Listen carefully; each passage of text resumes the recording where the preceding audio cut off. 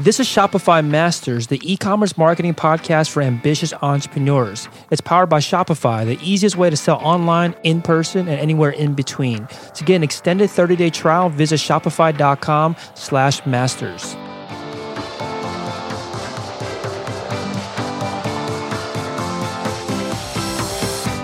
Hey entrepreneurs, my name is Felix and I'm the host of the Shopify Masters podcast. Each week we put out podcast interviews with successful e-commerce entrepreneurs or experts to give you inspiration, motivation, and actionable tips to increase your traffic and sales so your store can generate the sales you need to live the life you want. In the last episode, Dave Andrews from Old Guys Rule explains how and why he targets the baby boomer market. In this episode, you'll learn from an entrepreneur that started a business that's donated $1 million to other aspiring entrepreneurs.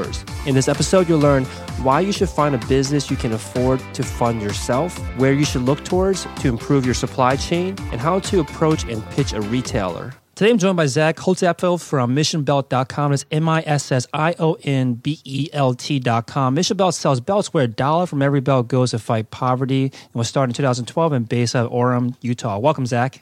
Hey, thanks for having us on, Felix. Yeah, excited to have you on. So tell us a bit more about your store and what are these belts that you sell? Tell us more about these belts. Well, first and foremost, we make the best pants holder upper on the market. Nice. We make belts for men. And they're unique in that instead of, a traditional belt that is only adjustable, every inch, a Mission Belt uses a special device that makes it micro-adjustable. So you get the perfect fit every time. So whether you just won like a taco eating competition or you've been, sucking weight for the Christmas pictures or something, your Mission Belt is going to fit you every time. And, we have great style and comfort and usability, all branded, all put into one fantastic product. And then almost as important as our product is our mission. We're called Mission Belt because, like you said, $1 from every belt we sell goes to fight poverty around the world through micro-lending. We partner with Kiva, which is a peer-to-peer micro-lender that we're lending in over 70 countries worldwide, mostly focused on agricultural businesses so entrepreneurs can, take control of their destiny, and we give them what they need, which is capital, which is money to start up their own businesses and to, end the poverty cycle. And so that's what the mission is behind Mission Belt, and that's what we're about. Awesome. You definitely want to talk a little bit more about the micro-lending in a second, but just want to kind of jump in and say that's awesome that the money that you go to actually helps other entrepreneurs or aspiring entrepreneurs. I think that's a really cool, cause that you have. So let's talk a little bit about how you got started. Like, what's your background? Like, how did you get into the idea of creating these belts? Well, like most entrepreneurs, you don't start dreaming that this is what you're going to do, but, life takes you down a path and doors open and opportunities present themselves and you take those chances. That's the entrepreneurial spirit, right? We roll the dice a lot. And so I lived all over the United States and I've lived outside the country as well a few times growing up. My dad's a professor, so we lived in the Middle East and then lived in Central America for a few years and studied at Brigham Young University, political science, because I was just fascinated with the world and everything that was going on in it. And my first job out of college was with an international trust firm. And that also kept me on the road, kept me traveling like 9 months out of the year. And that's when we started diving into different kinds of businesses and those different kind of opportunities that randomly kind of present themselves, and ended up in manufacturing in Mexico and Panama, making bed components for bed manufacturers, mattress manufacturers. And so we'd make foams and springs and gels and everything that you can, that you need to make a bed. And just from there, different projects. And we started doing some small lending to, friends and people we knew. We started with one in Panama where we bought me and my partner, Jeff Jensen, we bought a bus in Florida and sent it down to Panama so a good friend of ours could start his own business with a bus line. And one bus grew to two to three, and we got this idea about micro-lending, and we said, whatever our next business is, let's tie our success in that business on a one-to-one basis to this micro-lending idea to help other entrepreneurs control their destiny and do what they need to do to like we were saying, break the poverty cycle. And so when we came up with when we thought we thought of the mission first, and then we thought of the product that we were going to tie to it. And that's how when we came across belts, we said, this is the kind of product we like because, like mattresses, it's something everybody uses. And so we don't need the entire market. We just need a portion of the market to be successful. And we love the belts. And it's a sleepy, tired product. And so we wanted to breathe, new life into it. And so that's the product we went with. But like most entrepreneurs, it's interesting story. And being an entrepreneur is more than just making money, because there's lots of ways to skin a cat and lots of ways to make money. But entrepreneurs, we like the stories, we like the experiences, we like the variety. We like to choose who we work with, when we work, things like that. So, like most entrepreneurs, it's an interesting tale, and it wasn't planned out, but that's where I came from anyway.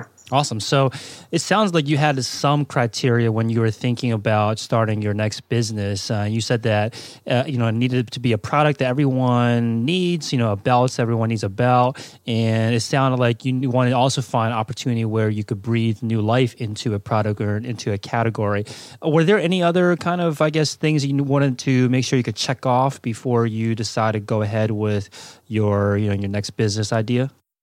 The usual things. We wanted to find something that was easily accessible. Manufacturing was like a big part of it. Supply chain, the normal things that you would look at in a business. Funding, things like that. But those are kind of the same kind of checklist that you'd go through with any kind of business. But we do like the idea that it's a very common kind of product, something that people will buy multiple times in a year, that they want and accessorize and that they need even.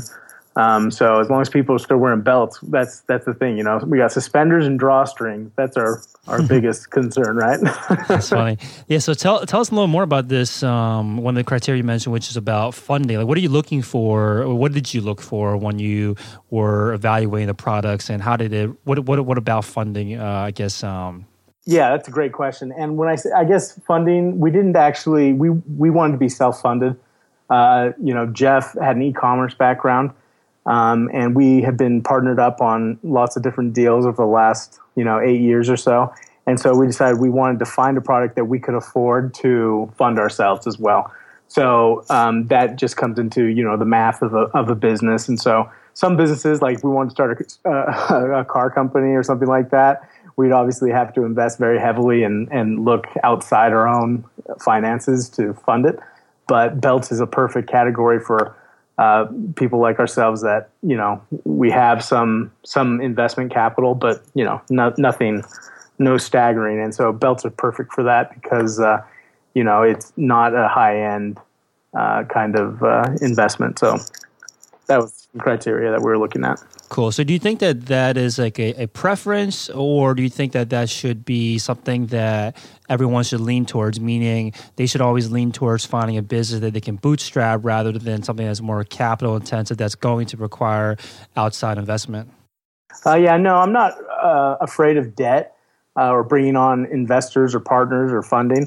It just so happened that at the time when we were doing this, we had other projects going. I was still involved very heavily in mattresses, and Jeff was very involved with his projects. And so we didn't want to bring on investors or capital unless we were going to dedicate, 100% of our time to it. And, because as we've grown, it's totally taken over all of our other projects. And so now we are fully invested. But at the time, we didn't want it to be 70 hours a week kind of a thing, but it grew faster and bigger than we ever imagined. So it has taken up all of our time. But no, I wouldn't say that that's just like key to every business. I think if you have a great idea and you need funding, go get the funding, make it happen. So I wouldn't steer away from borrowing or taking on debt or investors or anything like that. Makes sense. So another thing you mentioned was regarding manufacturing. So what were you looking for? What do you consider when you think about picking a business or picking a product to build in regards to manufacturing? So with my mattress background in manufacturing in Mexico and Panama, supply chain's a real important thing. You don't want to sell a product or make a product that is going to have problems in that supply chain. You want to be able to act quickly and, reactive to the demand that your product has. And so when you're looking at something, if it's, you've got one supplier or you need a special material that is short or hard to get, then, those are things to consider. And luckily with belts, leather is a very common product around the world. And, we use all sorts of different kinds of metals, but it's all pretty standard. We can pretty much make our belts anywhere. And so that was something that, you always want to look at is supply chain. Yeah, I think that definitely makes a lot of sense, because these are obviously the raw ingredients that are needed to actually have a product. So when you sit down and think, or when the entrepreneur out there is sitting down and thinking about building their first product or getting their first product made, you mentioned a couple of things there. One is that there isn't just one supplier, and then also about the ease of access to the material. So how do you begin this kind of research? Like, how do you find out if the material that you're getting is going to be rare or not? And then also, how do you find out, or I guess, how do you work with multiple work with multiple suppliers? Yeah, so it all depends. If you're going to be manufacturing yourself, then obviously all you have to do is find those raw materials. And you find those raw materials by just shopping them out, feeling out your market. For us in the mattress business, we were making all of our parts. Also, all we needed was like raw materials, for instance.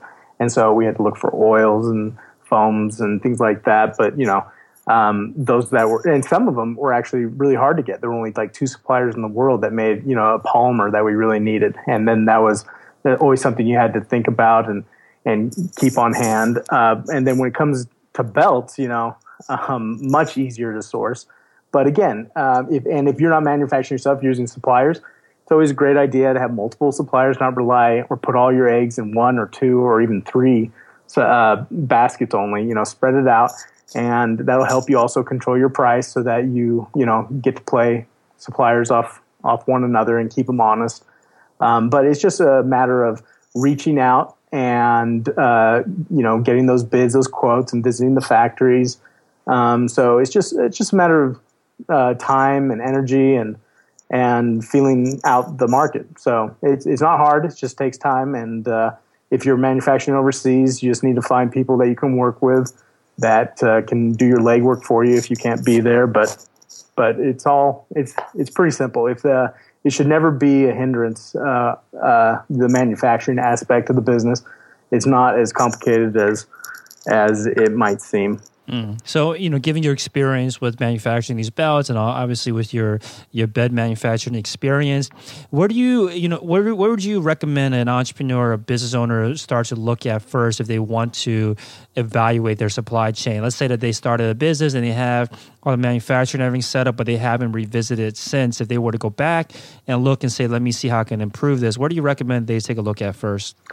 You mean if they're trying to add like a new supplier or a new? But I guess just to, I'm assuming that you've probably optimized your supply chain just based on the amount of experience that you have in there. Like, where do you see the most, issues with other businesses that have a supply chain that might not be as optimized as yours? Yeah, that's a great question. And the thing with manufacturing is that you can never get complacent. You can't just be like, oh yeah, we have this great guy and he just makes our product and it's just like clockwork. You have to continually be visiting your quality control, your manufacturing processes, your standards, your shipping, your cost, your raw cost, your deliver cost, your shipping, all that kind of stuff kind of adds up to your product cost and quality. And it's just something you never let up on. You always have to be doing your quality control. You always have to be innovating. And you can't sleep on the job. You just have to go over it with every PO, with every purchase, or with every run. So you just can't be complacent, I guess I would say. And then by doing that, you are going to always get a better deal, a better product, better time, whatever it is you're looking to optimize.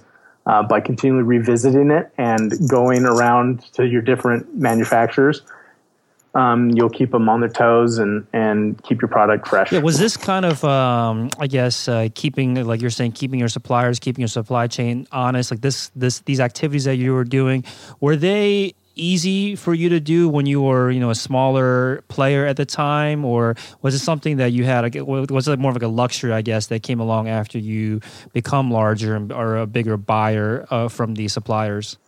Yeah, there's always people who want your business, even if you're small and ordering, a couple pallets. Even there's people who want that business and manufacturers that size that do want it. But as you grow and you're bringing in containers and making large purchase orders, then you're obviously become a more important part of their business. Then it becomes, yes, like you were saying, just it becomes that much easier. But there's always going to be players and manufacturers that are catering to the smaller businesses. And they want your business as bad as you want, your own business to grow. So you can do that. So yeah, it gets easier as you grow, and you have a lot more sway when you're bringing, when you got a couple 40-foot containers of product being made for you by a factory. So it gets easier. Awesome. So when you are working with these manufacturers, these suppliers, and you're trying to get a better deal or find more ways for them to help you and your business out, do you make it known that you're shopping around? Like, how do you, I guess, I think you're saying earlier that there's some kind of playing them off of each other. Like, tell us a little bit more about that. Like, how do you approach these suppliers to get the best deal out of, I guess, a relationship? Yeah, the best thing that's worked for me always has been transparency. I never pretend that we're giving an exclusive deal to somebody. And I'm more than happy to share costs. Can you beat this price? Can you match this price? And sometimes we ask for more than that. And, it seems to be, in my opinion, the best way that your manufacturers and your suppliers realize how you operate and will fight for that business, knowing what the possible, outcome will be, what kind of orders we're looking at and things like that. So, I don't like to hype it and tell them, hey, we can send, 5 million orders your way or 5 million units your way, if I'm really not planning on doing that. And I think, just being open and transparent with them is a wise. Yeah, I think that makes sense. There's definitely, less time wasted on everyone's hands when everything's put up front. That makes sense. So you knew that you picked this product that you knew that you wanted to have built. What was the first step? Like, you knew that it had to be made. Did you have to get a design? Like, what were the very first steps towards actually getting the product created? Yeah, we have an interesting product in that it's been around for 20 years. A belt similar to ours. It's been around in Asia and Europe for a long time. And a few other companies, larger companies like Dockers, have actually tried to sell a belt very similar to ours, this micro-adjusting belt, this no-holes belt. And they fell right on their face. They thought, oh, this is an improved belt, people will buy it. But that it doesn't just sell itself. There has to be some education involved. And there has to be some kind of, branding behind it and make it interesting and fun. And people, want to buy something more than just a product. And so it's been around. And so when we saw it, we thought, yeah, we need to make some changes to it to make it ours. There's some things that we changed and upgraded, and it became our belt. But there's similar belts out there. And so our process was, we found a couple of manufacturers that could make the changes that we wanted. And we made those changes really simply. We didn't even go through a design, firm or anything like that. We just basically told them we want a mold made and we want these features to be included into it. And we did, several samples back and forth until we got it exactly how we wanted. And then we just started, designing, which was more of from a fashion kind of perspective. What we pretty much made a product that we would wear, that we would like, and that we think our friends and others would like. And so that was pretty easy for us as well. Mm-hmm. So what was the timeline between picking the product and actually having the very first shipment that was ready to be sold?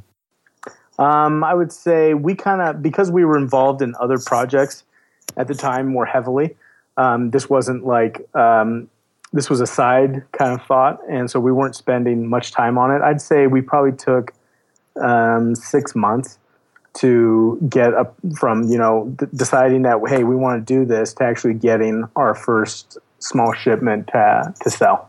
Makes sense. So I know you mentioned just a few seconds ago about how you were building a product that you would wear yourself, that your friends would also wear. Did you have to do any testing or validating of that? Because obviously, if it's you or your co-founder or your other employees, it's easy to do that validation. But did you have to get out into the market and find out if A, people but people like the belt, and B, do they care about the mission? Well, the mission was, the mission was always going to be a bonus. We always wanted the product to sell for itself, and that, people find out there's a mission, there's some kind of added value to that. And we were going to do it no matter what. And we don't even, we don't push the mission that much because, like I said, first and foremost, we make a pants holder upper that is second to none. And that's what we want people to think of when they think of Mission Belt initially. And we never really had to do any kind of test market. We believed in the product right away. And so we never really did the test or go out into the market. We just brought in a small shipment and started selling them. And, when you find a product that you believe in, that you think is the better mousetrap, it's that easy. So do you remember how big that first shipment was, or you said there was a small shipment? Very small shipment, I think. And we were pretty naive when we came into the business originally. We were like, oh yeah, we'll do belts and we'll do it in black and brown and white, And then our very first order, I think, was like something like just several thousand units, maybe 8,000 units, split up between black, brown, and white. And our first sales were, to retailers. And that was their first thing. Oh, these are great. Where's the other colors, right? And we're like, oh, okay, you guys need a lot. And then sure enough, they want a big variety if they're going to, bring on a brand. They don't want to bring on a brand for just, 3 SKUs. They want dozens. And so we quickly found out we need to expand our line ASAP. And we did, and we reacted to that. Yeah, so you, usually when I have a guest on a podcast, I ask them, how they got their first X number of sales. But you rather, a lot of people would say, oh, they sold to friends and family, just saw the trunk of their car. But you went straight to talking to the retailers. Tell us a little bit more about that. Like, how did you approach them? How did you even get the chance to talk to them?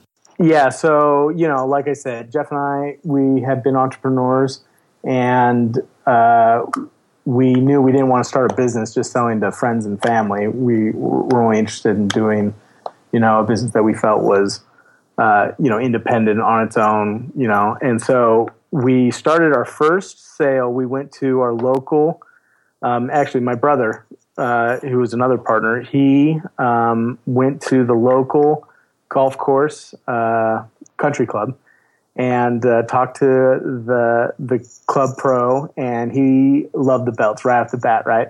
So that was actually our very first sale into the country club. And then the country club, a lot of business people in the Valley are members of that country club. And some of them own, suit stores or lifestyle stores or skate shops. And they bought the belts inside the country club, and then they would reach out to us and be like, hey, I just got your belt at the Riverside Country Club. We love it. Can we carry it in our stores? And so that was our initial kind of, that was our very first sale was there. And from that very first sale came, dozens of other retailers, and they're all kind of like local chains, which are fabulous. And, that's how we got started. That's how we decided, okay, we've got a product that can run. And that's how we decided to bring in more and new varieties, new SKUs. So that was our path. And, obviously at the same time in conjunction, we started with like Amazon. And of course we had our own webpage, Shopify, but nobody was surfing to our sites until we started selling, into retail. So was this when you guys went to this country club to first pitch and sell the belts, was this your first beginning attempt at selling them, or was this just your first yes? Like, were there a string of no's and kind of rejections along the way, or did you have success right off the bat? That was the very first attempt and the very first yes. And, we're not batting 1,000, but, if we get the chance to get in front of a buyer, the conversation it develops pretty well. And so we haven't had a lot of no's, but I mean, everyone's going to have no's. It's either the wrong season or they don't want to invest in accessories or what have you, or they already chose a different belt company to go with for the year. And so those will happen, but it just so happened that our first attempt was a success. And, we tried other avenues as well after that. And, some hits, some misses.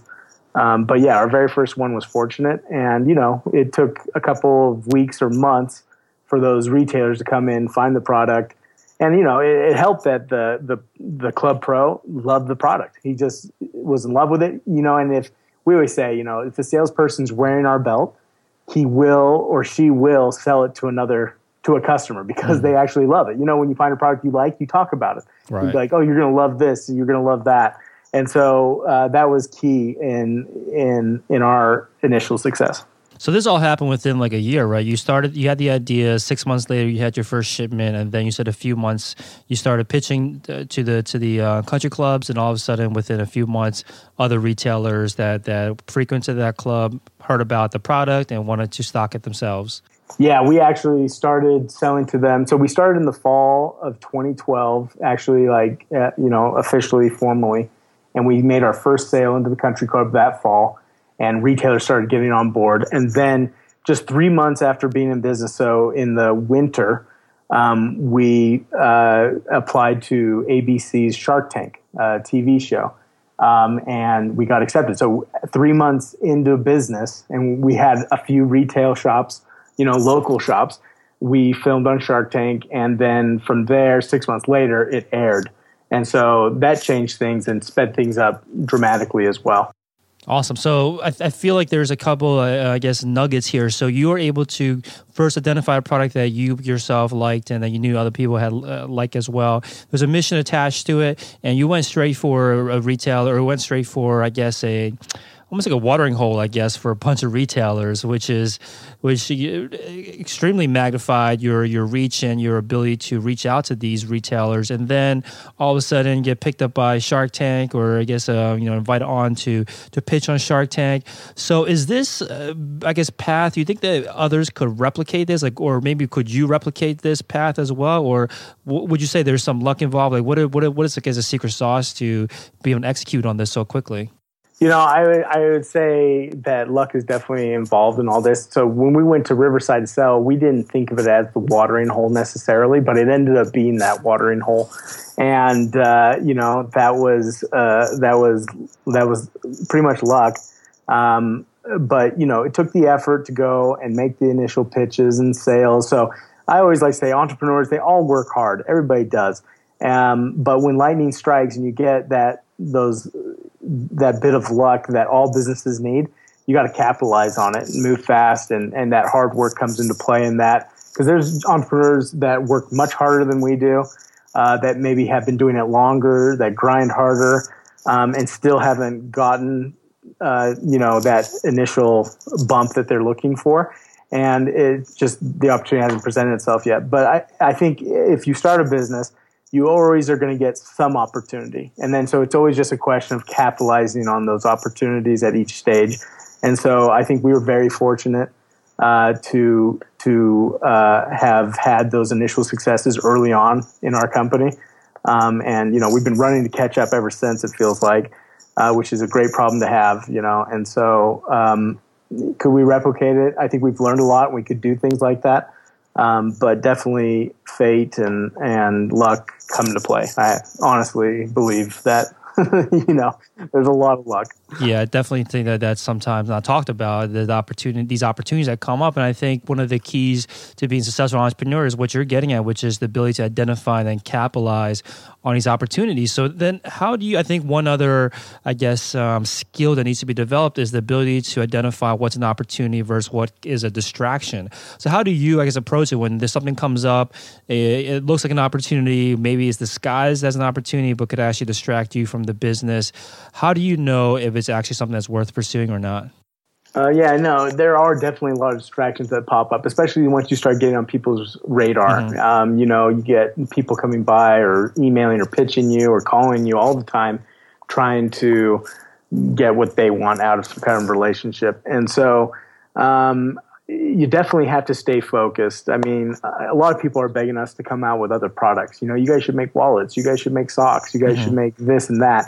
And we feel like right now, at least, that those would be distractions. You know, like we really want to become the gorilla in the belt category. And until we do that, we're going to stay real focused and true to our core competency. And I guess that's what you just got to always be thinking about. You know, just last week, some sports team came to us and they want us to advertise and make a belt for their stadium. And, you know, we have to evaluate that. You know, is this going to distract us from what we're doing? Or is this something that is going to add value to our brand and our business? And I guess just you have to go through that evaluation process. And there's always choices to be made, right, at every junction. And it's going to be different for every company. And the way they get there is always going to be different as well, I think. But, you know, it's an evaluation. We work as a team. You know, everybody has a different idea or different insight or different experience. And I think that's what's important about partnerships as well. You know, you bring on, you have partners that complement each other. You know, like if we were all just e-commerce guys or if we were all just salespeople, then we'd be missing all sorts of parts, right? But because we have different backgrounds and different strengths, you add it all up, there's complementary, you know, input from everybody. And I think that helps you stay focused and stay, you know, true to your course and your focus. Mm-hmm. Yeah, one thing I've been telling a lot of entrepreneurs, especially lately, is that you have to say no more than you say yes to anything. Anybody asks you anything or these opportunities that come up. Have there been any, you don't get specific if you don't want to, but have there been any regrets that you've had from turning down opportunity, from saying no to something that, you know, that was an opportunity? Not yet. You know, we're selective about where our product can be sold. You know, partnerships, we want to be careful with those as well. So far we haven't had any big regrets about passing up an opportunity or an offer. But then again, maybe they would have been great had we said yes. But no, right now there's nothing glaring that we should have done.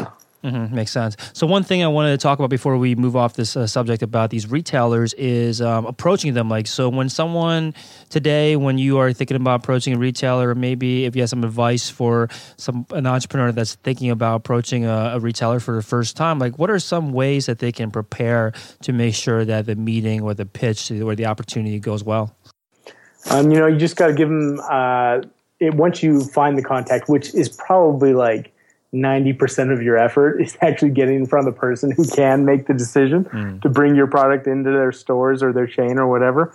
But once you do, you know, you just got to give them the vision of how this can increase their margin, increase their revenue, because that's why they're in business as well. You know, they're not here to support you. We're here to support them, help them pay their mortgages, help them pay their employees. And so you got to give them a reason to buy your product. Yeah, I think something I've heard recently that I thought was really interesting is that as an entrepreneur, your job is a lot of times is to be a servant, right? A servant for your customers, a servant for the retailers that you want to sell into. It's your job to find out what they need and help them fill that, and hopefully that obviously aligns with your goals as well. And I think you hit it on the head, because I think a lot of times people will approach retailers or people that they need help from and just think about how can you help me rather than how can I help you and have both of us benefit from it. So great point. That's absolutely true. As a matter of fact, you know, sometimes entrepreneurs say, well, it's better than working for someone. But the truth is I'm working for, you know, hundreds of thousands of people, I feel like, you know, and when it just even comes to the retail level, you know, we ourselves are in over 1,200 doors, and, you know, I will take calls. And if there's somebody who's upset, I'm going to be, occasionally I'm the one who is going to get escalated all the way up to me.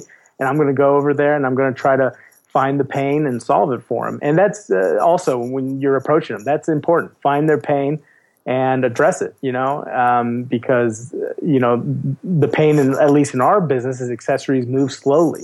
And, you know, belts are in the corner of a store and there's cobwebs inside a cave. Nobody cares about them. It's an afterthought. You know, Ralph Lauren makes a belt, but it's an afterthought. And all these big players make belts, but they don't focus on belts. And that's where we come in. You know, we're a belt company. We're gonna sell. We're not just going to replace your belt sales. we're going to add to your belt sales. We're going to grow your belt business. And that's, important. And if you can approach a store like that and tell them you're actually going to grow their business, not just replace the current product they sell, that does wonders. Makes a lot of sense. So I want to talk, quickly about Shark Tank. I'm sure that you don't have any instructions on how to get on the show, but maybe you can tell us a little bit about how the appearance helped your business. Like, what was it like the weeks, maybe, or I mean days, I guess, after the show's airing? Like, what was the experience like? Yeah, no, it's fantastic. It's real intense. My brother's the one who actually went on and did the TV. I'm a little camera shy myself. They say the camera adds 10 pounds, and that's the last thing I needed, right? And so I was, I didn't actually appear, but it's very intense. It's very real.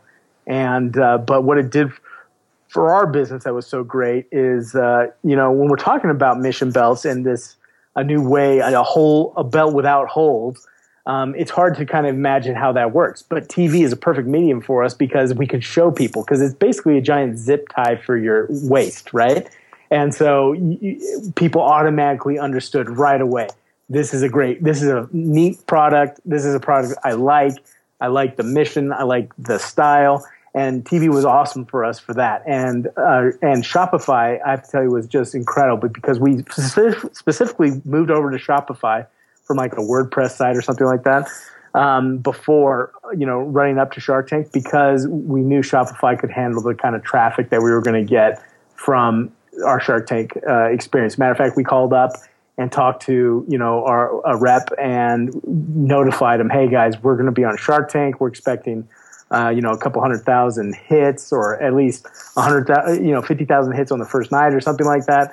And gave them the heads up. And a lot of people who appear on Shark Tank, if they're not prepared for it, with like a great platform like Shopify, their website crashes. They can't take orders. They miss the opportunity completely. So like I was saying, these opportunities come up, and it's about how you handle these opportunities. So a big part of our success was directly tied to Shopify. Shopify handled it. We didn't crash. It kept things rolling. We were able to keep selling. And capture all these great sales, plus get the exposure that we were looking for. And there was a long tail after Shark Tank, and I'd say Shopify was just magnificent for us and for that big explosion of traffic that we got off of being on national television. That's great to hear. So tell us about the deal. Like, what did you guys come in, or what did your co-founder come in asking for, and then what did you end up getting? Well, we actually originally, our pitch, so with Shark Tank, you send in a pitch, either video or an email, but we send in a video, and my brother's he's entertaining. He's a card, and so he was already interesting just to watch. But our initial pitch was we were going to offer a part of the company, I think something like 5% for $1.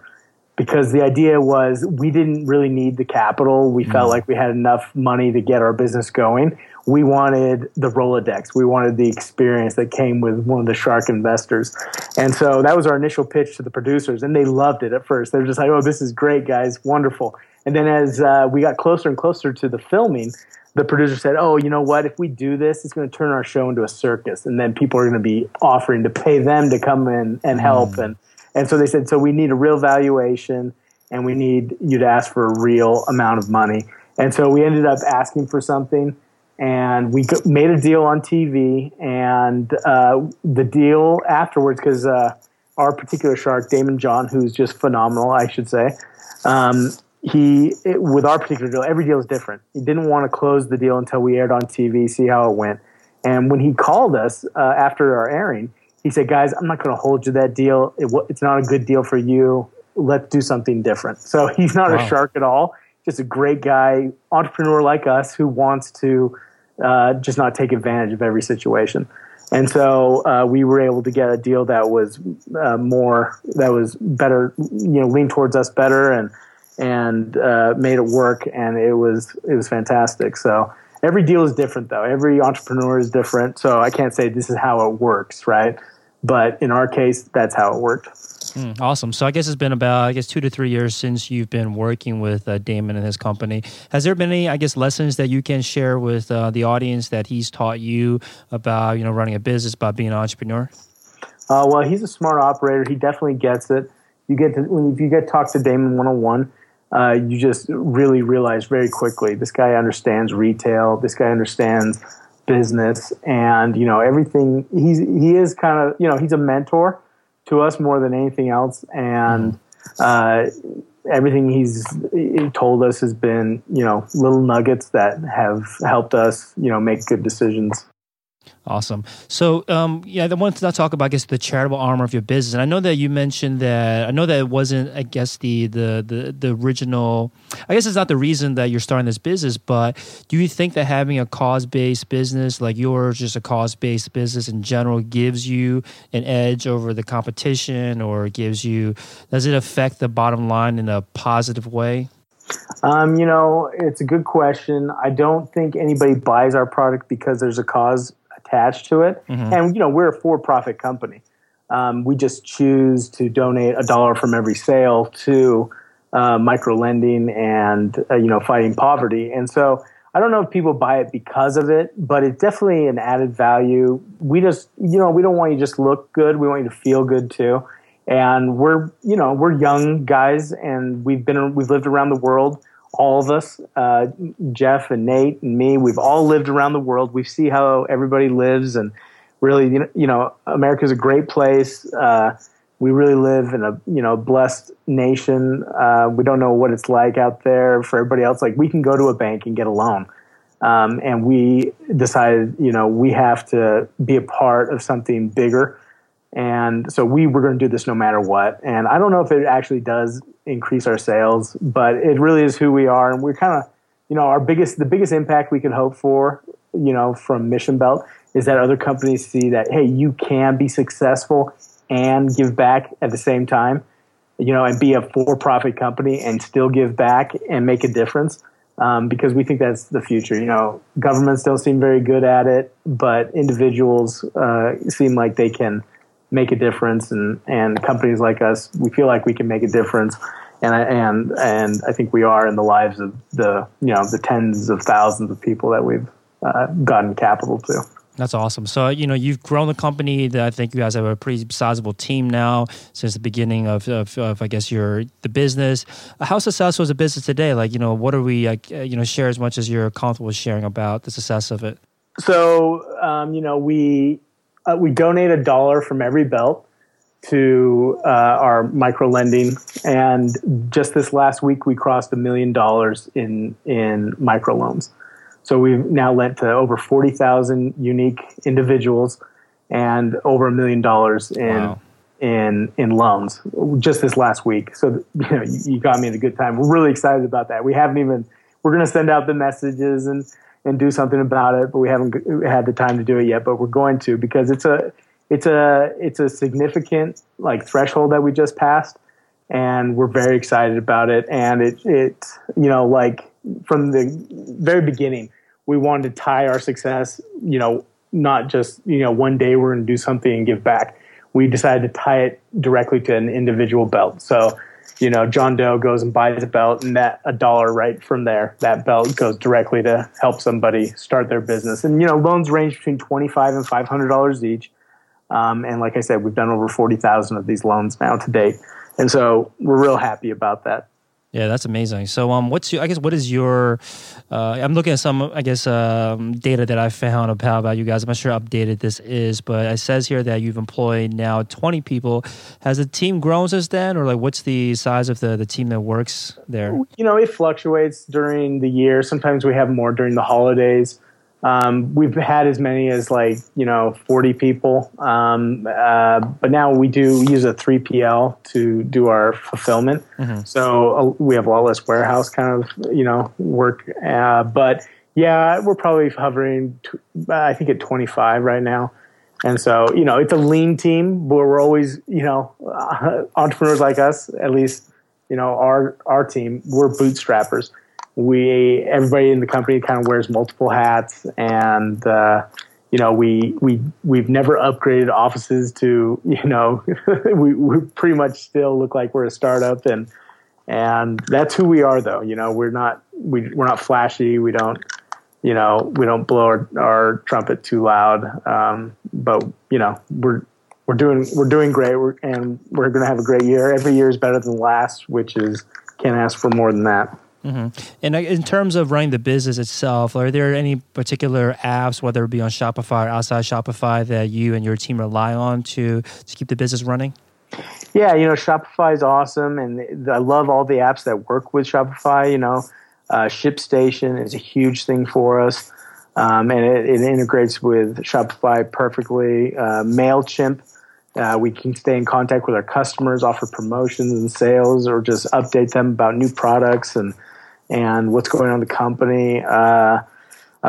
We have a pop-up, and I think we use Privy for that. That's a great Shopify app, and there's Yotpo, which helps us collect kind of reviews and feedback from customers. There's just a bunch of great apps that work with Shopify.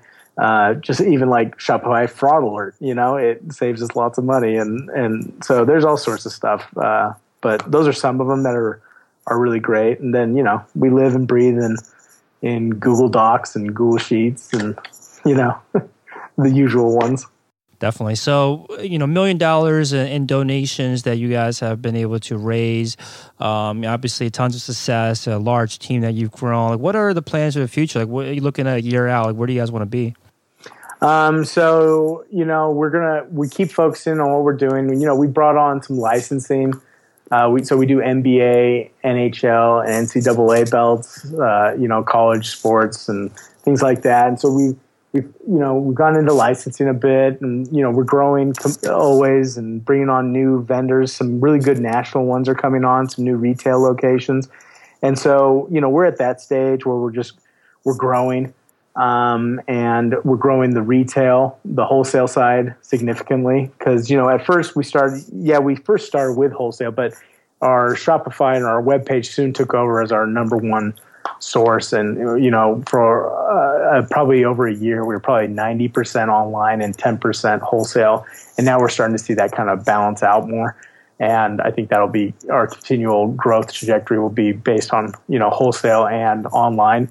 But wholesale is growing, because when you bring on a store that has 900 locations, that's significant, but they're both complementary.